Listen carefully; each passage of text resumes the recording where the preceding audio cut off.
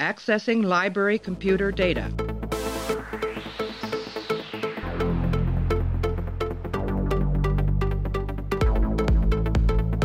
Out there are no saints. Just people. Hey everybody, welcome back to the podcast. We're going to be continuing our DS9 coverage. We're up to episode 16 of the first season. It's called If Wishes Were Horses. It was directed by Robert Legato. Story credits goes to Neil McHugh Crawford and William L. Crawford. Teleplay goes to the Crawford brothers, I assume, and Michael Piller. Aired back on May 16, 1993. In this episode, people's personal thoughts and fantasies begin to manifest right before their eyes. We're joined by Modi. Modi, how are you doing? I'm doing great. Good. It's been a little while. What was the last episode you did? Battle Lines, right? Yeah, and that was a good one actually. Yeah, we both kind of liked that one. And now we're up to If Wishes Were Horses, hot off the positive side of Progress. We had a good DS9 episode called Progress, where Bajor was involved and Kira learns everything, and everyone has to make a little bit of sacrifices, a little bit of emotion, and then we get to If Wishes Were Horses. So we will, we'll start. Are you very intimately familiar with the story of Rumpelstiltskin? I know you have kids. I don't know if you read them, Rumpelstiltskin. Yeah, I am now, for sure. Yeah, I forgot how twisted the story of Rumpelstiltskin is. I don't think it's a Grimm Brothers fairy tale, but it's pretty. It could be. It's dark though. It is dark. Yeah. Spinning gold to Now I can't remember why you hire him in the first place. I think you hire him to spin straw into gold because you made a promise that you can't keep, basically. That you told him that you could do it and you can't. And then you can do it. He takes your firstborn as payment, right? That's the thing. Yeah, basically. Yeah. He doesn't take anything initially, and then he comes back to your firstborn later. Yeah. That's right. All right, so me and Modi are going to come back after we play an audio clip, and we're going to break down If Wishes Were Horses. Good. It seems we have a small mystery on our hands. Lieutenant Jadzia Dax and Dr. Julian Bashir, I'd like you to meet Harmon Bokai, a baseball player from the London Kings who's been dead for 200 years. Don't look at me. I can't figure it out either. And a medieval fairy tale character named Rumpelstiltskin. Oh, fine. Now everyone knows my name. Until today, he only existed in storybooks. Pleasure. I'm sure. All right, here we go. We're back with If Wishes Were Horses, another episode of DS9, which is, now that we've been watching Discovery and everything regularly, and we made it through TNG, and we're going through Deep Space Nine, I think that we've been bitching about the first season of DS9 being basically just too much of TNG, like a rewarmed TNG version, and I think it's none more apparent than it is in this episode, where this feels like a Q episode almost. It does feel like a Q. I mean, it's an idea that we've seen before, right? There was the imaginary friend in TNG. We saw Shore Leave on TOS, and there's one other one that imaginary friend, Shore Leave, and there's something else too, where the imaginations of people cause things to appear in front of them. It's not an entirely original idea here. And I think that the episode is just not very good because it doesn't do anything with Deep Space Nine's attachment to it. Like there is nothing about this episode that really sets itself apart as a new series of television. And I think that coming off of Discovery and everything, I think this is it's a real weakness of DS9 at this point, that the show is not really standing on its own 2 feet at this sort of critical juncture here, and we get these boring episodes, especially hot off the heels of Progress, which was really good and was kind of like a duet warm-up for what's coming. But I don't know, what'd you think of it, If Wishes Were Horses? Oh boy, yeah. I mean, comparing this, I had just watched the mid-season finale of Discovery right before I watched this, and it's just such a clear difference between the two types of show they are. Yes, yeah. This doesn't need to be. Like you say, there's nothing about this that makes it a DS9 episode. It doesn't need to be. It could have been easily set on the Enterprise and not been a problem. It just kind of a recycled thing. It just doesn't, and it's goofy as hell. It is goofy. I mean, I think that I think it depends kind of on your state of mind what you think about this one, right? So the basic idea is that these aliens come in and they can inhabit people's imaginations and they can bring to life whatever those people imagine. So in the case of the show, we have Bashir gets a horny version of Dax who appears on the station, which is pretty hilarious, actually. I enjoyed his reactions in this episode a lot. Actually, he kind of makes the episode for me for that part. Yeah, it's not really. It's not an episode without positives, which I guess we'll get to. So you have horny Bashir, you have Rumpelstiltskin, and you have Buck Bokai, who is a fake baseball player who we need to discuss. The last great baseball player, when they explain that there's only 10 people left at the World Series when it's like the season before they ended Major League Baseball, apparently. Right, which is, with dwindling numbers like that, you can understand why a 5'3", 200-pound Asian man would be the greatest baseball player. But apparently he's the greatest. But apparently he's the greatest of all time, is according to Cisco. He crushed DiMaggio's consecutive streak, I think, his hit streak or something like that. So we'll get to him. But it's revealed that these are aliens who are doing this, and then there's a keyword here: subspace anomaly is going on in the distance, and the station's under threat. And then they solve that. They solve everything. They figure out that everything was part of their imaginations. The aliens leave, and such a thing is done. So I think that your patience for this episode might be dependent on the situation that you're watching it in. Like up until recently, after making it through all of TNG and stuff, I was fairly content with the subspace anomaly storylines. Like TNG is full of subspace anomaly storylines where something goes on like that. Mm-hmm. I think that a lot of them are better than this episode.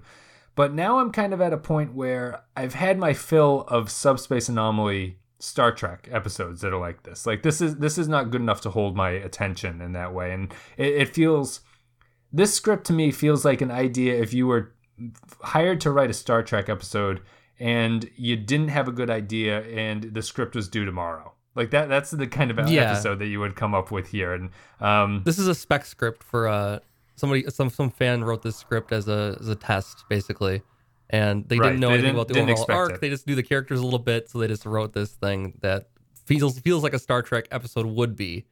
And I don't know. It's just weird.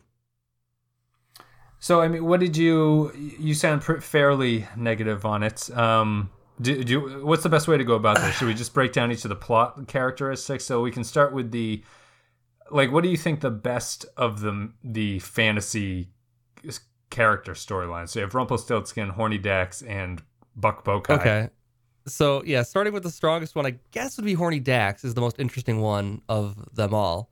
Because that at least has some social weight to it and actually has some kind of like just humiliation of seeing your imagination exposed kind of thing in Bashir, which he plays it perfectly.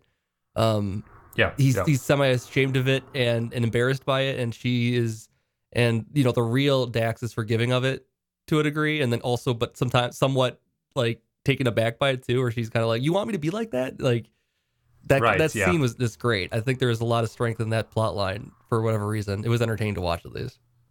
Yeah, I mean, that one is good just because it ties into the story of the show, right? It's not like a completely made up storyline. Like this actually has. It tells you something about the characters for once. Like this, right? I mean, I guess the other little bit with the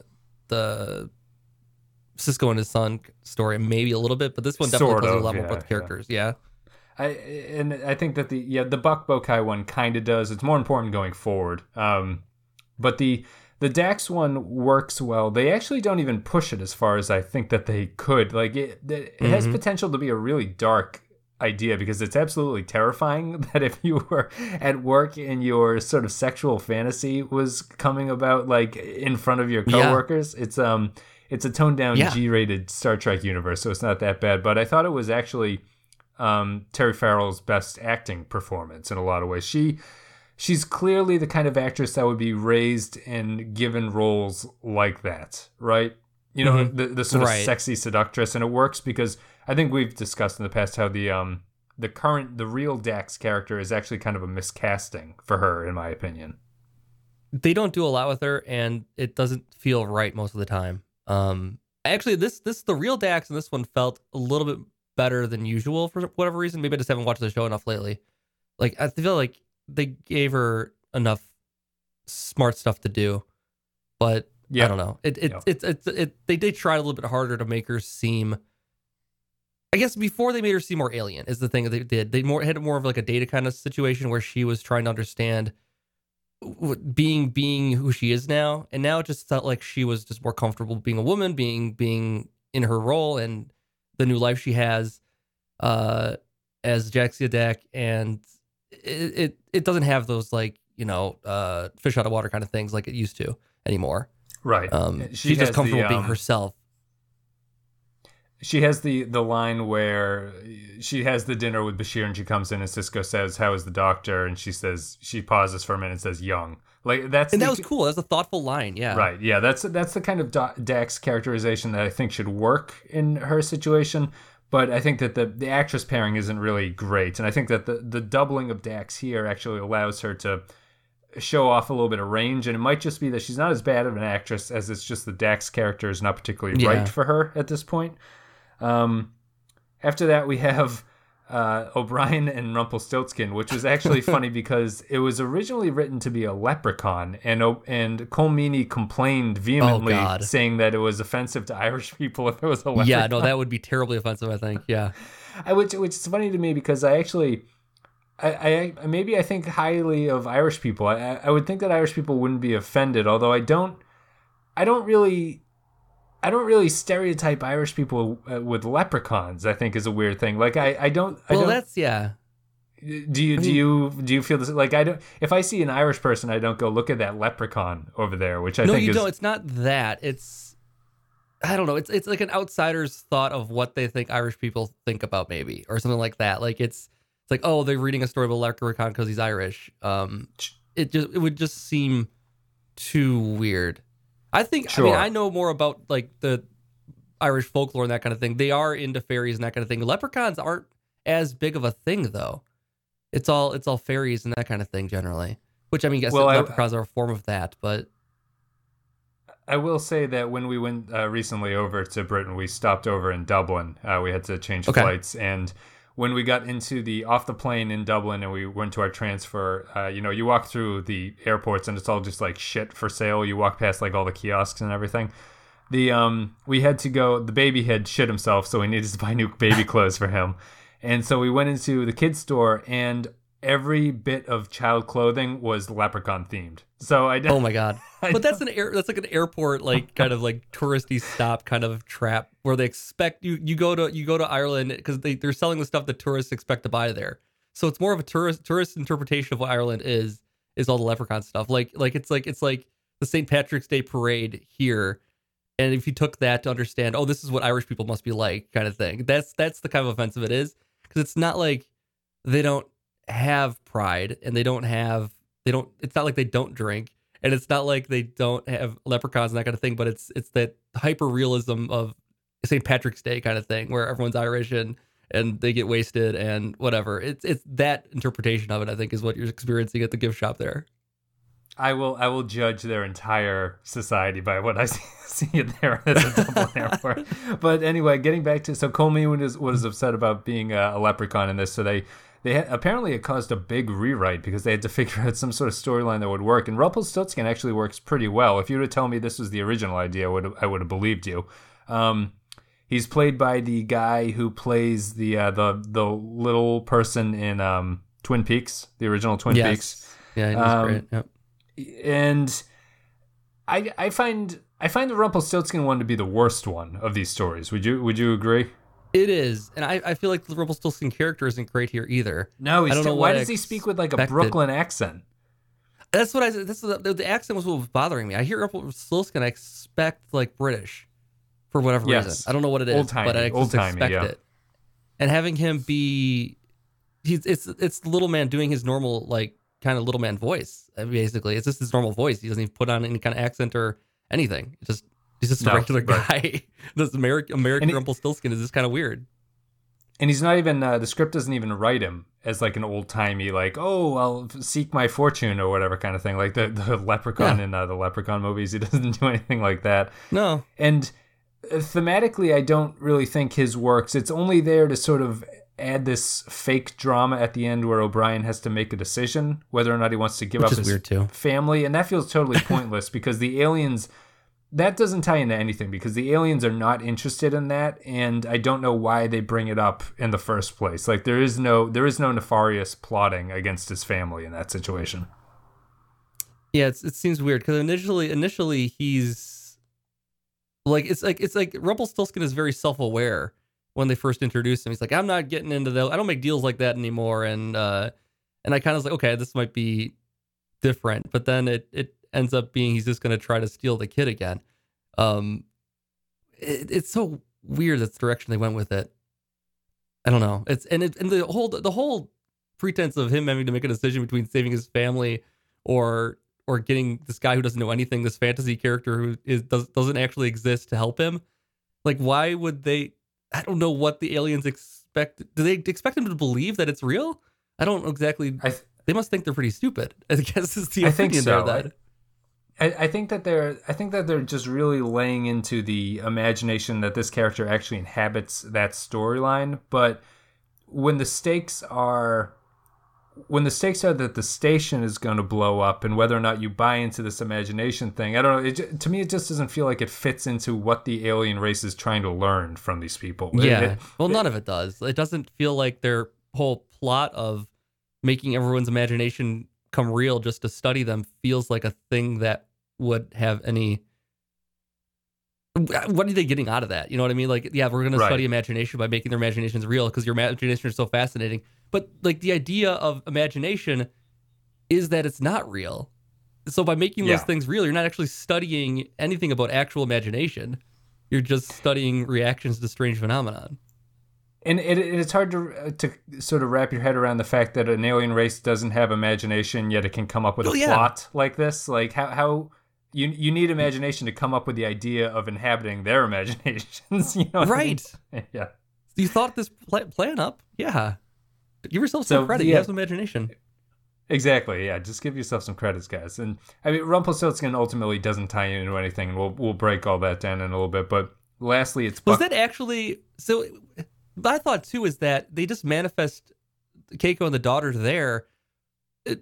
Why would he even think that there's actually them there? Because we see two Daxes. It was. That's true. Was it not? So them? Why do they also have super teleportation powers where they can make people teleport across the ship? But why wouldn't it just be why is it actually Keiko and not just imagination of Keiko? Sure, and I guess the episode never actually clarifies that. I walked away. They just thinking, walk off. Yeah, I thought it was them. I thought they were going to disappear, but they didn't. Yeah, which leads us into. I mean, Q could do that. Q would teleport people around like that and do the exact same kind of thing as Rumpelstiltskin would do, and it would actually you could trust that it was actually that person. But in the situation where you can see duplicates of a person sitting right 10 feet away from you, well, there's no reason to believe that your daughter's in any danger. That your actual daughter's in any danger. Right. Yeah. And that leads us into the sort of middling person, which is Buck Bokai, who I'm giving more credit. Such a good name. It is a good name. I mean, it's more, it builds on the Cisco baseball thing. This is the episode where Cisco gets his baseball, which is interesting. The baseball is going to go on to play a big role in the series, actually, relatively, for what it is, being a baseball and all. But the storyline. The storyline felt better than it actually is, in my opinion. Like, the scenes between them were pretty good. Cisco and Bokai were pretty good. But the actor is also pretty good, too. Yeah, the actor is, he's the Chang on Deadwood, I think. Yeah. And, he's pretty good. It's all solid. It's just, it ultimately doesn't mean anything. It's very TNG and like, oh, we'll be back one day. We'll study you. And now we're studying this. And, we'll see you later. We'll see you in a year, he says.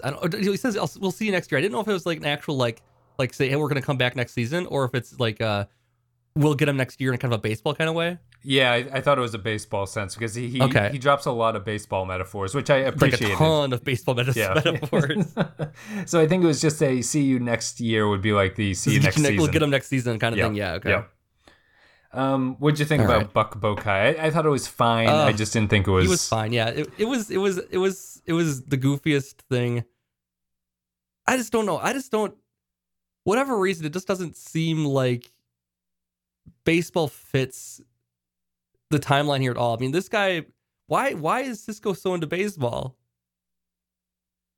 I don't know. I don't get it. Like, just the writers like them all. I mean, what I do like about the baseball thing here is that they do sort of anticipate the fact that baseball will die out at some point, and at this point in but American like 200 leagues, years ago, apparently, is what it says. Like in the thing, like yeah, it would be like the been gone for 200 years. It says. Yeah, the late 21st century, I think, or something like that. But, you know, if you're not an American, baseball is probably one of the sports that baseball is having the hardest time right now. So it kind of feels like prescient or something that it would actually be the sport that would be wiped out. But it would be like if you were into like some ancient form of lacrosse that's not played anymore. You know That's what I mean? true. Like this is like 200 years ago. That's true. Be like into boar hunting or something. Like it would just be if you're really into bear baiting. I don't know. Badger baiting for our British friends. Yeah. It's a good point. We'll get more into the baseball stuff. They have episodes themed around baseball, but it's a good point that it's kind of similar to the music they listen to, right? They listen to ancient music in this timeline because they're listening to like true. 21st century jazz and things, or 20th century jazz and stuff. If you're Riker, yeah, it's true. They refer to even in the reboot they refer to Beastie Boys as the classics. There you go.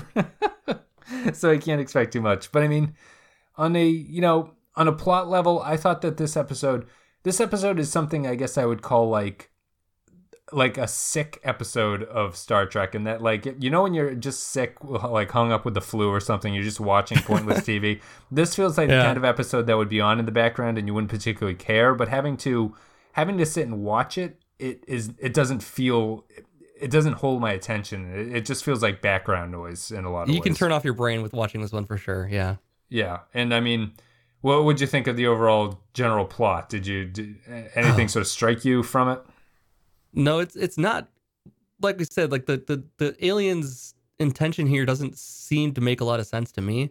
So the plot itself, it doesn't work. I guess like halfway through, like Act 3, they reveal that the imagination creatures are all meeting with each other and discussing what their different reactions they've been getting have been.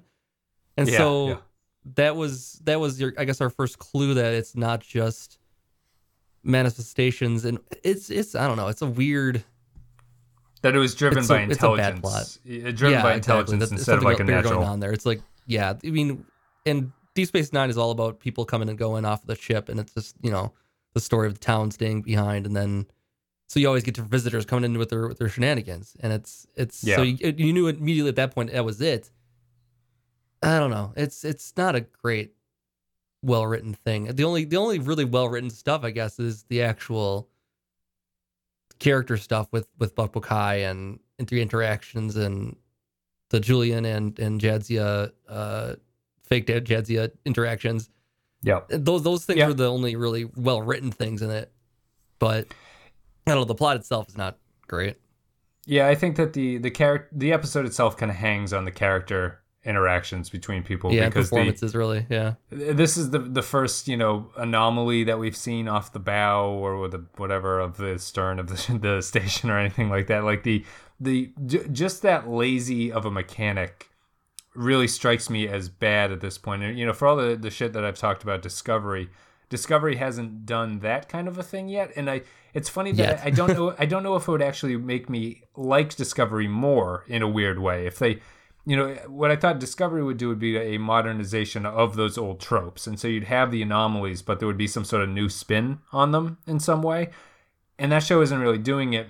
But I also don't like going back to this older stuff and now where that feels like a TNG plot that could have been done okay in TNG. It feels really stupid here. I don't even know if this script would be good with TNG's cast and everything like that, but it certainly doesn't work here. I think it could be easily rewritten for a TNG and work fine. Yeah, probably. Would it have been a better episode than the Deep Space Nine episode, I guess would be the question. No, it wouldn't. I mean, but it wouldn't have been as noticeable maybe. Because this show, I feel like this show in general takes itself more serious than TNG does a lot of the time. Interesting. Yeah.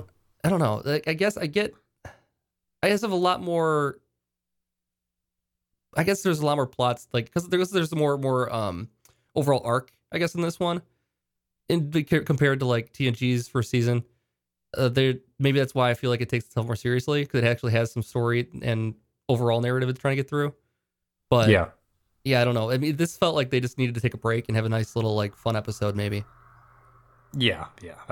And especially after Progress and everything like that, it's kind of, Progress was a good episode. This felt like a step back. You know, when you think that you're getting to something, you think that the show's kind of figuring out. It comes back with this kind of an episode, and I know that the pace of the production on these shows is too quick, where you can't really go episode by episode and say, oh, this is where everything changed after a certain point.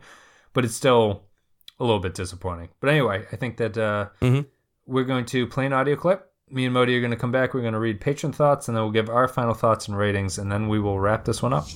This imagination of yours, it's a tough concept for us to get a handle on, Ben. You're not simply a figment of my imagination, are you? We're on an extended mission exploring the galaxy. A while back, we followed one of your ships through that hole in space out there. We've been watching you, trying to figure out the rules of your game. Why didn't you just talk to us like this? Well, we've learned that you can never tell how someone will treat the visiting team. I understand. That's what this has been all about. Learning to understand. Was it really necessary to put the whole station in jeopardy? Oh, but we didn't, Ben. It was you. It was your imaginations that created everything. We were just watching to see where it took you. Ah, this imagination of yours. We have never seen anything like it. It's very real to all of you, but yet it's not. At first, it seemed to us to be a curse and irritation. That Odo fellow even called it a waste of time. I disagree with him. I knew you would. I learned that about you, that you could have such an affection for someone you never even met. All right, guys, so if you support the show at patreon.com/thepensky-file, it's a way to support the show with monetary stuff, and you get extra podcasts out of it. But one of the other perks you get if you support us there is you get to leave feedback about upcoming episodes, and then they get read on the podcast. So we'll start doing that now. Stephen Cobb says, if wishes were horses, I can't wait to get my very own Buck Bokai trading card. Do you think they still had trading cards at the time Buck Bokai was playing? I don't think we have trading cards now. I don't know anyone who collects baseball trading cards anymore. I think that in the opinion of... I think they would exist in this universe, though. Yeah, I think they still have them. Okay. Because they were prescient enough to know that baseball would die out eventually, but I think that they would still think that, people are going to still do cards, maybe. Those will still be a thing. There's still going to be home run chases and everything like that. Yeah. Yeah, I would love to get a Buck Bokai, get his big fat belly sticking out of the baseball card as this 5'3" guy who apparently hits for power, according to himself, which is remarkable. He does not look like a guy who's hitting for power. Holly McLaughlin writes, I love this one. Bashir's humiliation, meeting a future baseball star, showing how ghastly the story of Rumpelstiltskin really is. Plus, I'm a sucker for sweetly realistic family moments like Chief O'Brien reading his little girl a bedtime story. It reminds me of the Royale in that it's ridiculously implausible, even by Star Trek standards, but I think it works and I enjoy it. Yeah, I tend to disagree with Holly a lot on a lot of the opinions. The ones that she likes, I don't tend to like. Although I think I'm just moving away from the sort of goofball episodes that I would classify this one as. It's a sick deathbed sick episode, like I said before. Yeah. No, she's got some good points about the sweetness of the scene with reading the story and that stuff. It was actually cute. Yeah, it was good stuff. The kid's a good actor. It's a cute kid, and she's a pretty good actor for a kid. She just mostly just sits there, but I mean, it was very believable toddler for sure. Yeah. Yes, yeah. Just she knows the one line to repeat. Yeah, she knows his name, and she's waiting for the story to get to the point where she can yell out Rumpelstiltskin. Matthew Ross writes, if wishes were horses, I don't know. If my grandmother had wheels, she'd be a wagon. If we really like baseball, we will always mention it. I don't know. It seems a bit silly. The casual way in which O'Brien calls for security. If it's in your house you discovered a cat in the hat was really there, I bet you money you wouldn't just calmly go, ahem, security in my quarters. You're the chief of the entire station. You'd be screaming, red alert, intruder alert, security in my quarters. But maybe he's just not that concerned. What'd you think? You know, yeah, I made this exact same comment to my wife. It's like, if I saw Rumpelstiltskin standing next to my daughter, I would be like grabbing her, ripping her out of the room, and coming back and just probably murdering him. I would imagine. I don't know if I would be able to. I would come back with a fireplace poker or something like that and probably knock him out. That's what would happen. Not just like security in my quarters. My favorite touch of that entire thing was when Rumpelstiltskin is walking through, he's like looking through the O'Brien stuff and throwing it on the floor. O'Brien is picking the stuff off the floor and putting it back. Yeah, it's so stupid. I guess it's just once you're in Starfleet, you get used to this weird shit that happens. You don't get terrified by seeing a misshapen I guess not. gnome in your daughter's bedroom. The First Order is nothing but Snoke and Mirrors, which is an excellent name, says, if wishes were horses, this is the best version of a terrible kind of episode for what that's worth. The two Daxes give Terry Farrell a chance to define who Dax is a little better, and the rest is stupid but kind of fun. It gets retroactive points for later use of the magic baseball, which is the Cisco's baseball. I like to think all Starfleet get to keep a conjured up memento or two, for instance, the Red Skirt from Shore Leave and Squire of Gothos, who are clearly keeping their new magical dresses even after getting back in uniform. It's true. It's weird that the baseball exists in the universe now, because I thought that everything was fictional with these guys. But apparently, as long as Cisco believes that baseball existed, he can hold on to that magical baseball. Yeah, that's kind of crazy. You think about that. It's true. It's magic baseball. Especially for all the holodeck talk. They thought it was all holodeck related at the first. There's a good 5 minutes where they're like, he can't exist off the holodeck. Yeah, it's weird. At first, I thought it was going to go in a holodeck direction, but I thought that was a little too easy then too. Plus, it's just like, yeah, everyone can like touch them and they're real. I don't know. It's just, they already did that kind of a lot in TNG, so yeah. Too much probably. Already. Yes. Yeah, we didn't need another episode where it's revealed with 10 minutes left that they've been on the holodeck the entire time, right? That would have been. Exactly. Kyle Barrett says, if wishes were horses, for many, Move Along Home is their guilty pleasure of season 1. Those people are sick, Kyle. Anyway, if wishes were horses is mine. Chief O'Brien getting confused and then increasingly grumpy at an imaginary version of Rumpelstiltskin played by the Arm from Twin Peaks is possibly the greatest thing ever committed to television. Sure, the whole thing reduces to technobabble in the final act and horny Bashir isn't the best, but the episode is so much fun. Seriously, though, the opening scene with Odo and Quark is fantastic and probably their best so far. I'd agree with that. Oh, yeah, for sure. They had a great scene. That's been kind of one of the running things of season 1 that's actually strong is the Odo and Quark relationship. And they start so many episodes with that, it always leads it off on a good foot, I feel like. When they open with the Quark and Odo scene, it's awesome. For some reason, they can always talk about something that's thematically appropriate. Here they're talking about Odo's lack of imagination. Which results in basically the Odo storyline, just him chasing around an emu, and then he imagines that he arrests Quark, which is apparently his greatest fantasy. It's so stupid, but it's so much fun, yeah. It fits the character, right? It totally makes sense. And he knows it's fake immediately, like, so he's not like at all confused by it. Aside from the stuff that he's been chasing around and he believes is real until it's not. But the fact that he figured out the imagination thing before anybody else did is something. I actually was more confused than Odo was by that scene. I thought that the Odo was trapped and the real Odo Quark he was talking to was a fictional version or something. It was more confusing than I thought, and it was really just a dumb joke that they wanted to wrap up his storyline with. Basically, yeah. Excuse me. So how about you give this one? Thank you, patrons, for giving your thoughts. It's always nice to get a little bit of feedback. Modi, what do you want to give this one for a rating on our 1 to 5 scale? Because it's so bad, it's good. It's a 3 for me. Oh, okay. So bad that it's good. It's watchable, and it's actually it's for stupid as it is. It's actually really fun to watch. So yeah, it's a 3 still. Yeah, you're the wild man with these DS9 ratings. You're all over the place with all over the place. Unpredictable wild card. Yeah, you're just using your imagination, I suppose. That's all it is. I'm gonna give it a 2. Because I don't think it's terrible. It's certainly not the worst episode of the season or anything like that. I wouldn't even call it a guilty pleasure. I just don't think it's particularly interesting, and I don't think it is.